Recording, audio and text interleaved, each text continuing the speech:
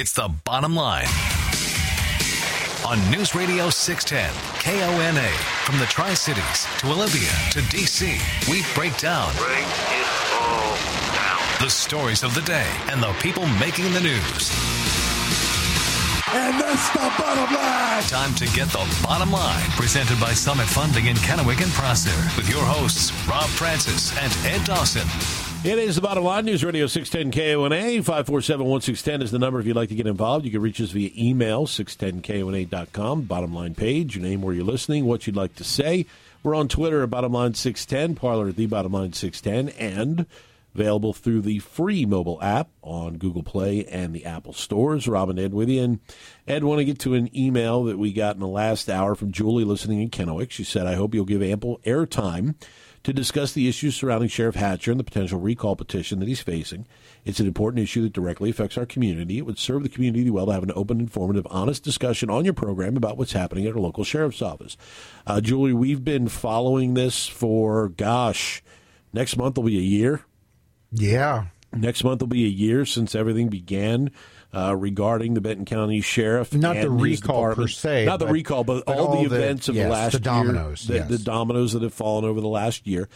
We have had the sheriff on this program on more than one occasion talking about it. We've also interviewed the attorney from the Deputies Guild regarding all of this as well. So we've been we've been up on it. More will certainly bear discussion after tomorrow's Benton County Commissioners meeting, where there's an item on the agenda where the sheriff, as an elected official in the county, does have the legal right to ask for legal representation from the county in the recall petition, which it's not potential. It has been filed. The only thing potential remaining is what the judge's decision on it, if the judge will allow it to move forward, and then it moves into the signature stage. But we appreciate your email, and hopefully you have been able to catch quite a bit of the discussion we've had on the program regarding that situation. You're up on the bottom line, News Radio 610 KONA. Your name, where are you calling from? Hey, this is Matt from Golderdale. What's up, Matt? I'm just wondering, all these children are sitting here trying to go on strike for the athletics in the colleges, and they're basically getting, I don't know what tuition is and room and board is for the colleges nowadays. What, $60,000, $70,000 a year? Depends on the school. Okay, so they're going probably $250,000 on a free ride for a scholarship, and then they want to go on strike. Why doesn't the school just say, go on strike and we'll take the second string and we'll move them up in your place? Appreciate the call, Matt. I guess the question that I would pose is, when colleges, universities, and conferences are making not millions, but billions of dollars when their football team makes it to the upper echelon of bowl games, the money that is floating around out there, ad revenue, TV revenue, all kinds of stuff. Should the players simply be satisfied when they see their universities are making billions off of them, to be satisfied with tens of thousands worth of compensation? I'm not saying it's right or wrong, but that's what the discussion is about. It's no longer, it's no longer like it was in the 60s, 70s, 80s, maybe even 90s, where, the full ride scholarship, that was a good deal, man. Heck yeah. You want me to come to your school, and you're going to give me the equivalent of a 4-year education, come out with a diploma where I can get a job or maybe get a chance to play professionally, and I don't have to pay for room or board or books or any of that stuff, and all I have to do is play football to the best of my ability? Heck yeah, I'll take that. That was when schools were making millions, the upper echelon. We're making millions of dollars off of that. That's the discussion. And, honestly, Rob, I know, you're going through the list of demands that some of the Pac-12 players are making. Some of them are reasonable in my mind, those pertaining to the pandemic And then after a while, the demands look like, well, we're just going to take this chance and throw caution to the wind and see what we can get. Is because some of these things are way out there, and they're bargaining tools. They're not going to happen, but they're a bargaining tool. And my favorite question is why now? Why now? Because universities have been making billions for at least the last 2 decades. The upper echelon programs, college football programs, are making money hand over fist. And yeah, some of those quote unquote lesser sports, and I can say that because I played one, get to benefit from that money as well. That's why now is because of what's going on in this country right now, partially. And it could very well be it's a generational thing. This generation is going to make more demands and feel like they are owed more than, say, my generation or the older generations. Let's go to the phones. You're up on the bottom line. Who's this? Where are you calling from? Hey, this is Don. And what's going on? Hey, just thinking about the sports and all the people who are in the lesser sports. And so if you did all the math, they'd make it, billions of dollars for those one or two sports. But if everything else is barely breaking even or losing, and then you get all these kids who are getting a free ride on the other sports, it takes a lot of money to be able to pay for all the other stuff. So I think these kids are not really thinking through the raw end of the numbers and really figuring it out. Now, it's not saying that the universities aren't making money over top of that, but I think they really need to think about it. And I think you're right too about it's a generational thing, and why right now is just because of it's the timing of what everybody's going crazy over in the United States right now. Appreciate the call. Thanks for the call. We got an email from Jim in Pasco that regarding Pac-12 football athlete demands. This is too easy. If they want a paycheck, tell them to do the same thing hundreds of other athletes have done, turn pro. There's a reason you're considered, quote, amateur. Someone needs to stand up to these thugs and say with a loud voice, go pound sand. Well, you just did, Jim, so you just did that in your email. But I do think as things have evolved, and there are certain things, and as we talked about in the last hour, that have made their way into the conversation that are not straight, specific, on-field, and education. And that is the video games and other elements where, probably now back in the early days of the video games, there were no licensing agreements. There were no player names. There were no specific associations, to where a player would be linked to a team and there would be money made. And then, the pro leagues were the first ones to come up with those agreements because they're sitting there looking at it and going, hey, how much money could we make if we licensed our players' names and logos to these things? And oh boy, then college got into the game. Now, you want to make that argument that they deserve a piece of that. I'm okay with making that argument. But where, to me, the argument ends is if you want to get paid additional money to play, then forfeit the scholarship, get a salary. That scholarship can then go to a student who can't afford to go to college. So then you take it out of the athletic department and you move it to the general admissions. Because how many kids lose an opportunity to potentially turn their lives around because they can't afford college? So if you're going to be an athlete and you want to forego having your education paid for a stipend, for pay, then the scholarship goes out of the athletic realm and goes into the education realm. We know the sports make plenty of money. Mm-hmm. So if you want to go in that direction, I'm fine with that. But then all athletic scholarships go out the window, with the exception of the sports that don't generate revenue. Because a swimmer or a crew or track and field or somebody in a sport that looks at it and goes, okay, we have this amount of scholarships. Does our revenue in that sport exceed the scholarships that we award. If it doesn't, then they keep their scholarships. But football, basketball, men's and women's basketball, scholarships go if you want to get paid. Scholarships are out the window. They go to students who can't afford, across the board, students that can't afford. And more often than not, those students are middle class because they don't get financial assistance and they may not be able to afford college. Big picture, because I'm a big picture guy. On one hand, these athletes, I feel like these athletes have complete rights to have this conversation. That doesn't mean that they should get everything they're asked for or that they're asking for.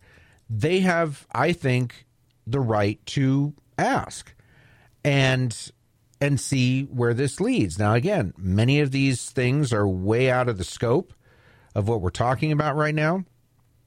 But I don't think that I think gone are the days where athletes should just shut up and play. Even college athletes that do get a full ride scholarship, just shut up and play. I don't think that's right either. There is a fine line there, because if you go too far, then you get what is going on in this country right now. You get, well, I'm going to get mine. And what about me? And we're, again, big picture here, we're losing an aspect of working for what we're going to get. We shouldn't be just given stuff simply by existing. That, my friends, is socialism.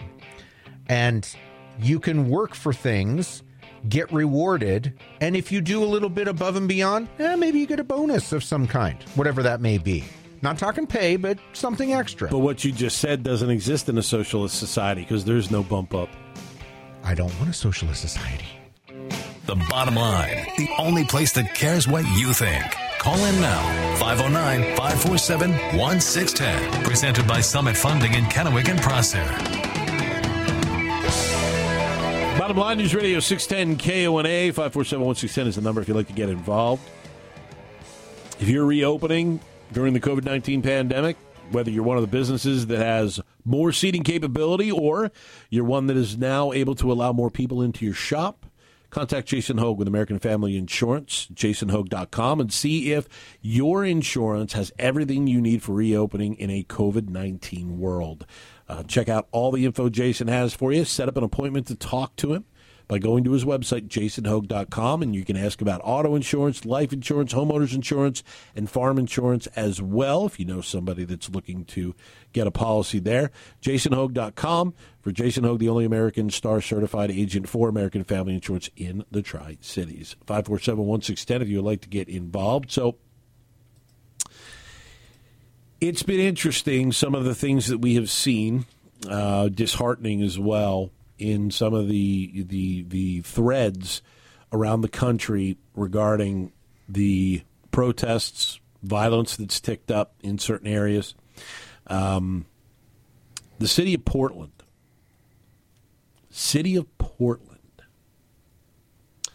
has seen 3 times the amount of handgun-related crimes in the month of July than they did in the last 30 years. Well, because Trump sent in the troops. Yeah, that's why. Yes, that's why. It's interesting because the head of the Portland Police Department attributed it to the ending of the unit that they had specifically focused on gun crimes, which stopped July 1st due to cutbacks from the city council. 60. There were over 60. Over 60 just in the month of July in Portland. That's 2 a day. And deaths were at a 30-year high for a month in Portland. Chicago? Wow. We've heard the Chicago stories, right? The number of shooting victims under the age of 10 has tripled from last year. 24 children at the end of July, 10 years and younger, were shot within the city. 5 of them were killed. So it begs the question. These are some of the places where local leaders are calling for the demilitarization, quote unquote, of the police departments. They don't want the feds stepping in. They want to handle things themselves. Right now, at least those 2 cities, it's not working. Here's how bad, okay? And Chicago is one element, but Chicago stands out for many reasons. A 9-year-old boy went out to play with a group of friends and was shot in the chest. 9-year-old boy going out to play, an honors student, shot in the chest and died. I have not seen Al Sharpton say a word about this. Not heard about any protest plan. But you know what? I have seen a lot of community leaders in Chicago finally, well, not finally, they have been repeating this message over and over again for the last few years. When is this going to stop? When are we going to stop killing our children? When are we going to stop burying our children?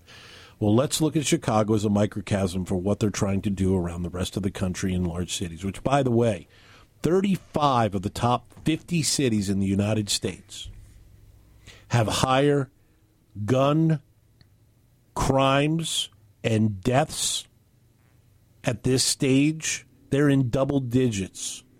They've seen double-digit percentage increases from last year. Double-digit percentage increases in 35 of the top 50 cities in the United States.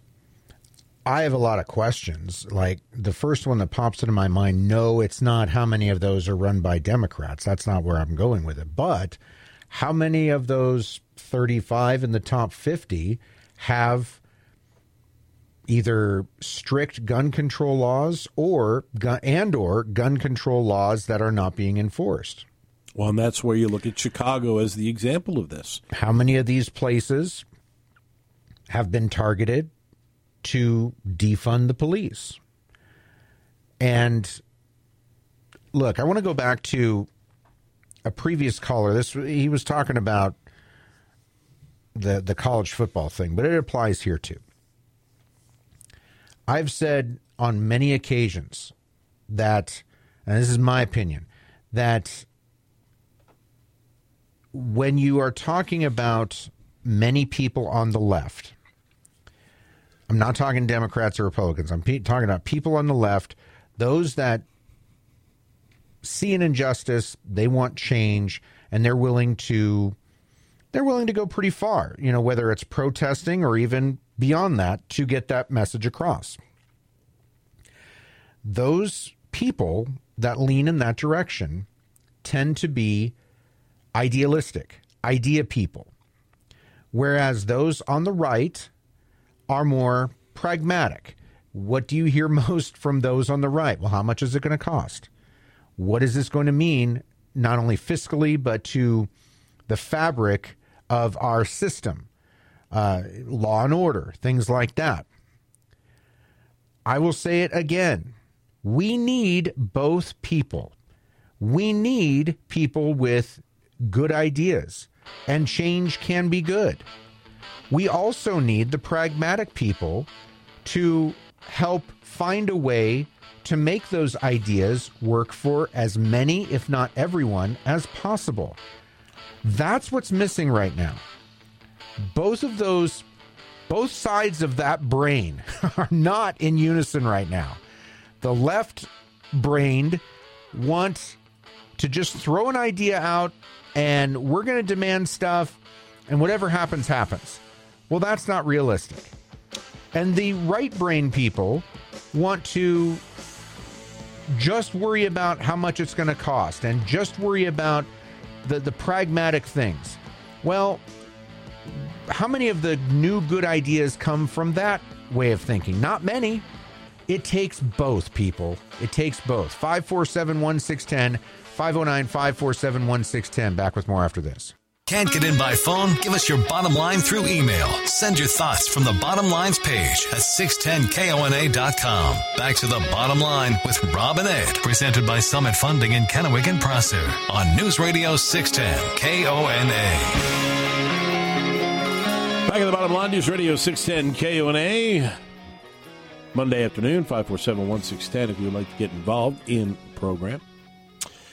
Rob and Ed hanging with you. You can also get us via email, 610KONA.com. Bottom line page, your name, where you're listening, what you would like to say. And I believe it was Friday, or late last week, could even have been over the weekend. Probably was Friday, be my best guess.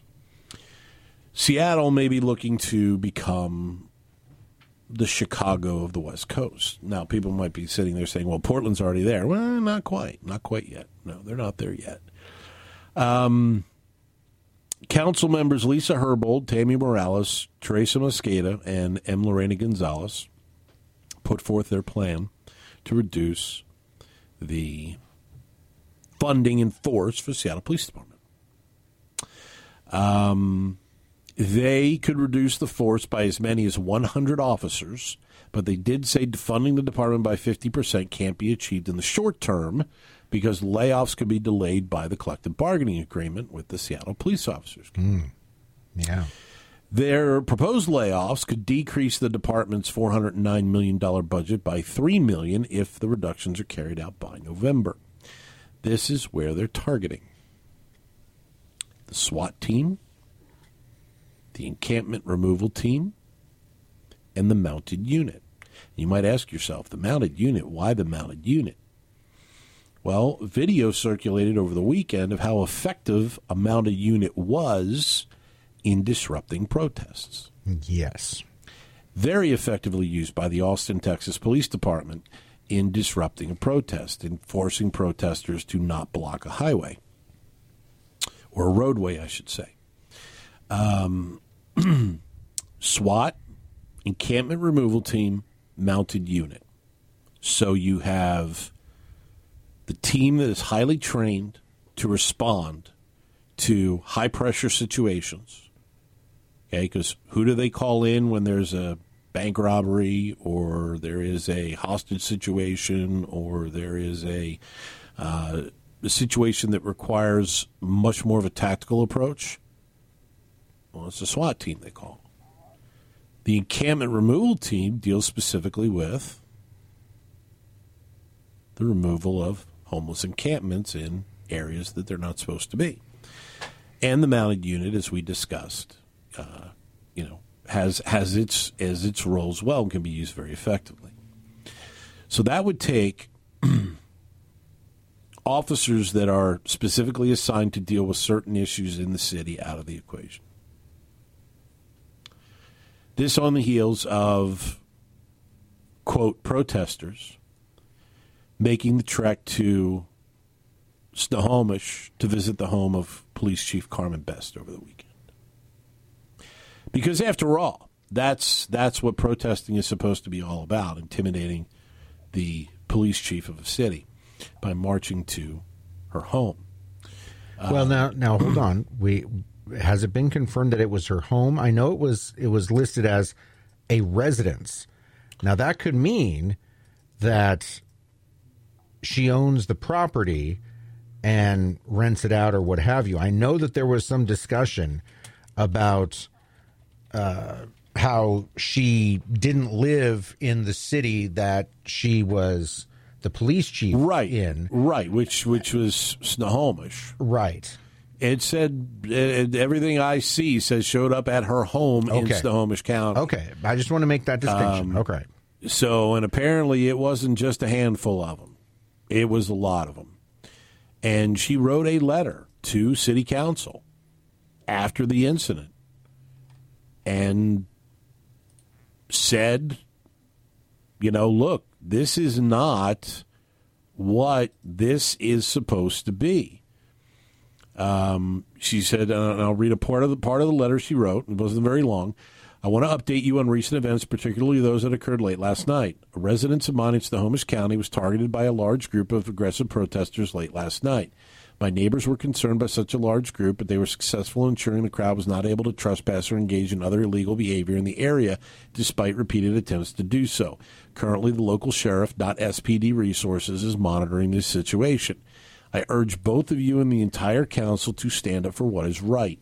These direct actions against elected officials, and especially civil servants like myself, are out of line with and go against every democratic principle that guides our nation. Before this devolves into the new way of doing business by mob rule here in Seattle and across the nation, elected officials like you must forcefully call for the end of these tactics. The events of this summer were initiated in a moment of grief and outrage over the murder of George Floyd by Minneapolis police officers and so many other black and brown people suffering at the hands of injustice.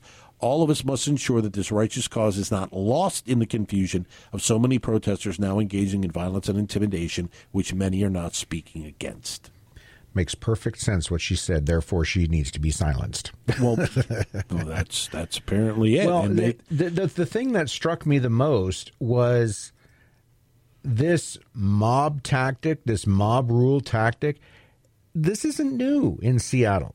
Shama Sawant, when she became a member of the city council, a lot of this. She led the charge. Yeah.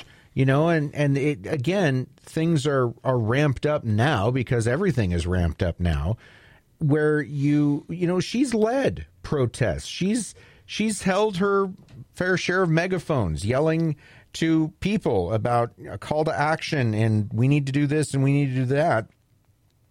And it's taken it to the next level in Seattle where they're breaking into the library to hold a meeting and doing this tactics, this mob rule. That's a perfect way to put it. The mob rule is doing its thing in many places around the country, and many places it's going unchecked. And the reasons vary. Some people believe that it's politically motivated because we are in an election year for many positions, not just the president, but governors and mayors are up for election this time around too. And I've said it before. Some of these politicians are making they're taking a calculated risk by taking the positions that they are, whether it's in California, Oregon, Washington, where else, that these actions are going to help them come election time. And I don't know. I don't know that it is. Maybe in some places and not all. I don't know. But, you go back to Seattle, and Jenny Durkin has been all over the map, from the Summer of Love to we're going to crack down and take. They went to her house, too. They did. And, Ted Wheeler in Portland and, the governors of each state and Gavin Newsom down in California. And I'm sure there's plenty of other politicians down California way doing the same thing. Let's go to the phones. You're up on the bottom line. Who's this? Where are you calling from? That's John from Richland. Hi, John. What's up? Well, it is interesting, and you made a good point about the left and the right, comparing the two. And often the left will bring up injustices that should be addressed, and probably rightfully so. For example, with the situation with the policeman, basically murdering a black man.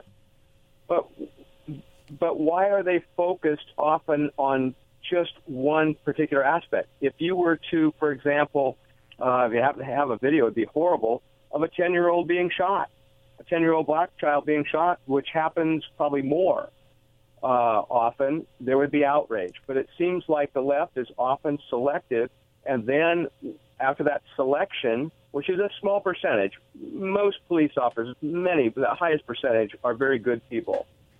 It's an overreaction. Now there's defunding of police departments. There's just this huge overreaction going, and it's in the larger cities. For Seattle, Portland, which we can't do much about here. But one thing I feel is that I'm glad I'm living here and not there.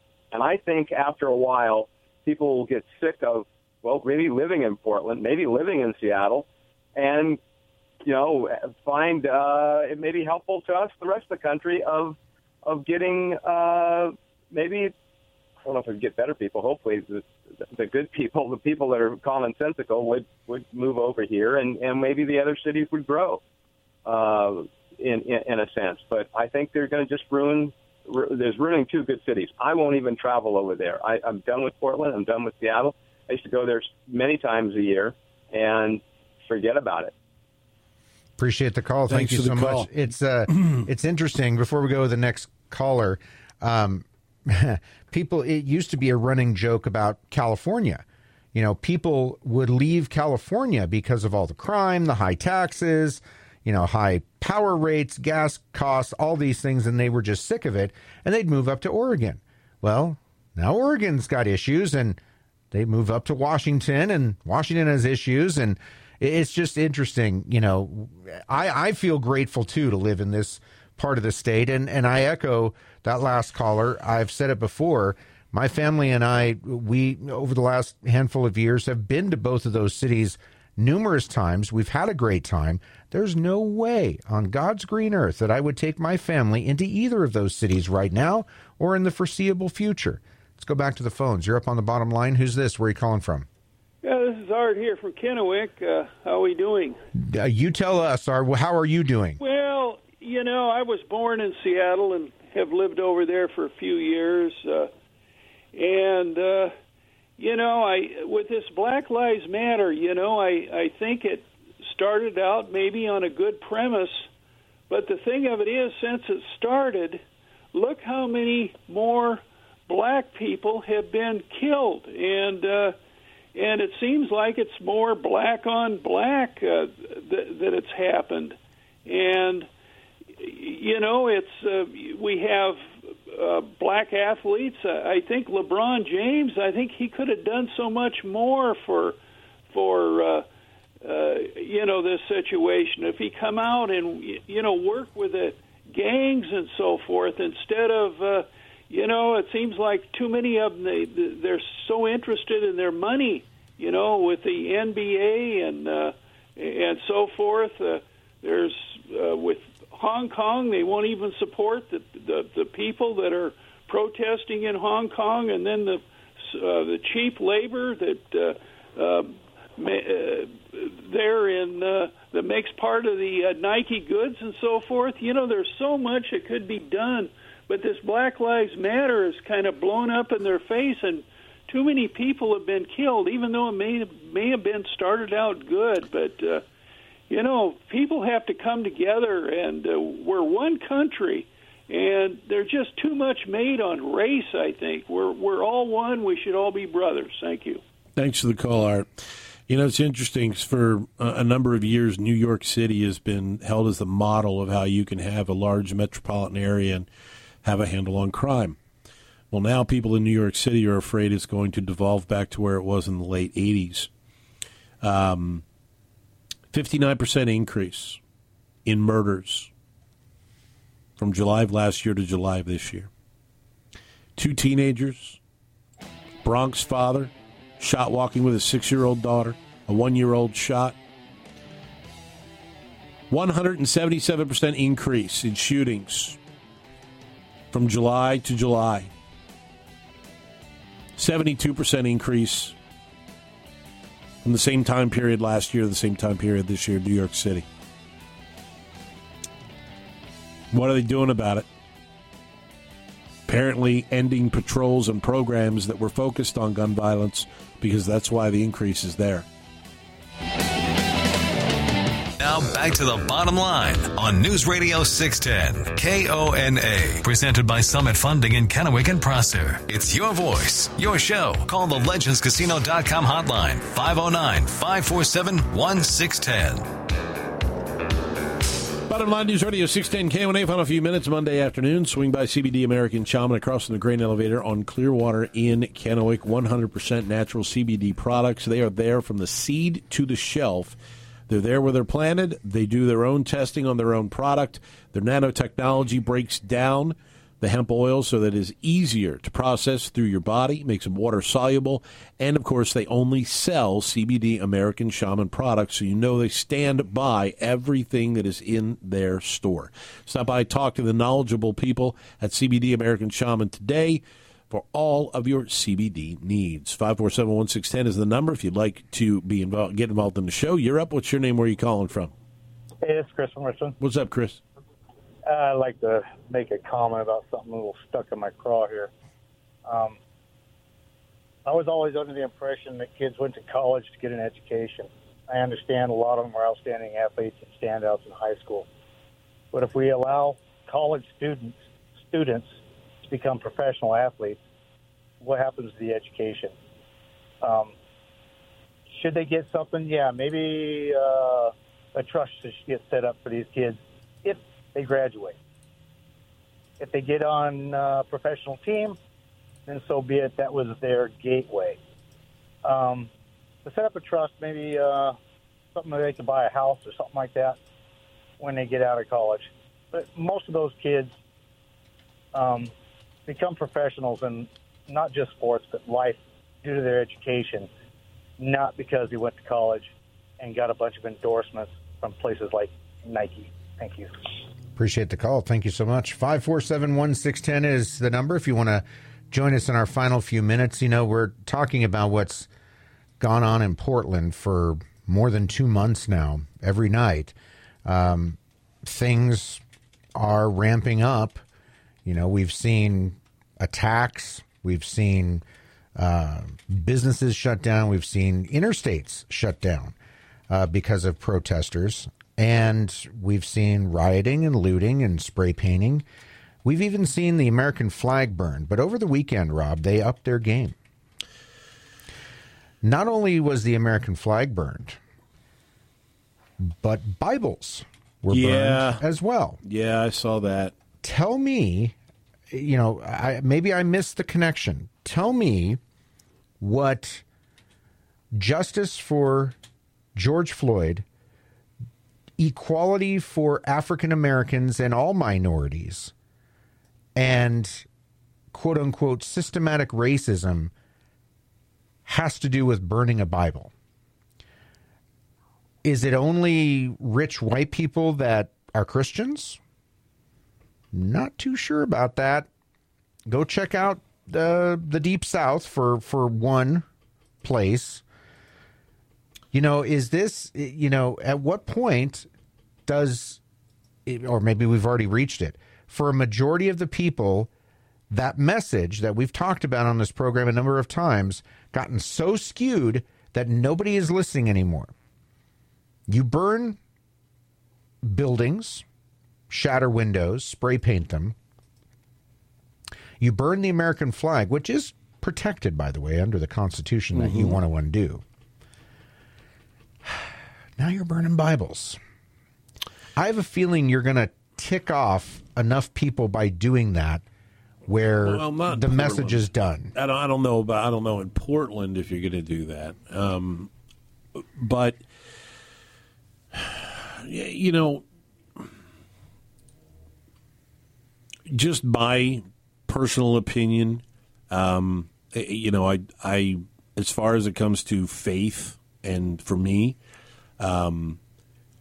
you know, it's a material representation of faith, much like a church is or some other things.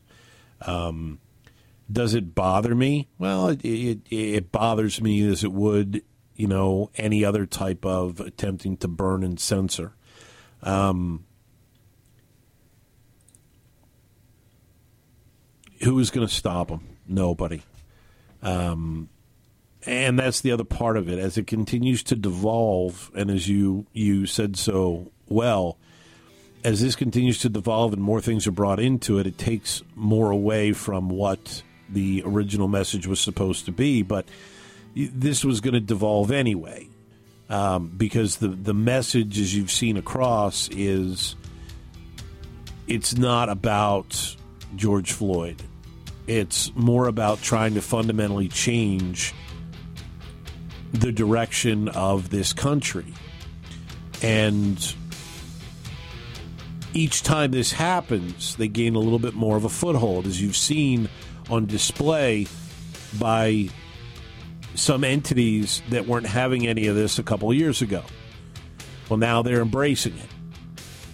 So each time there's a little bit more of a foothold that's grasped until they reach the top rung of the ladder, and let's hope that this election cycle in November doesn't accomplish that.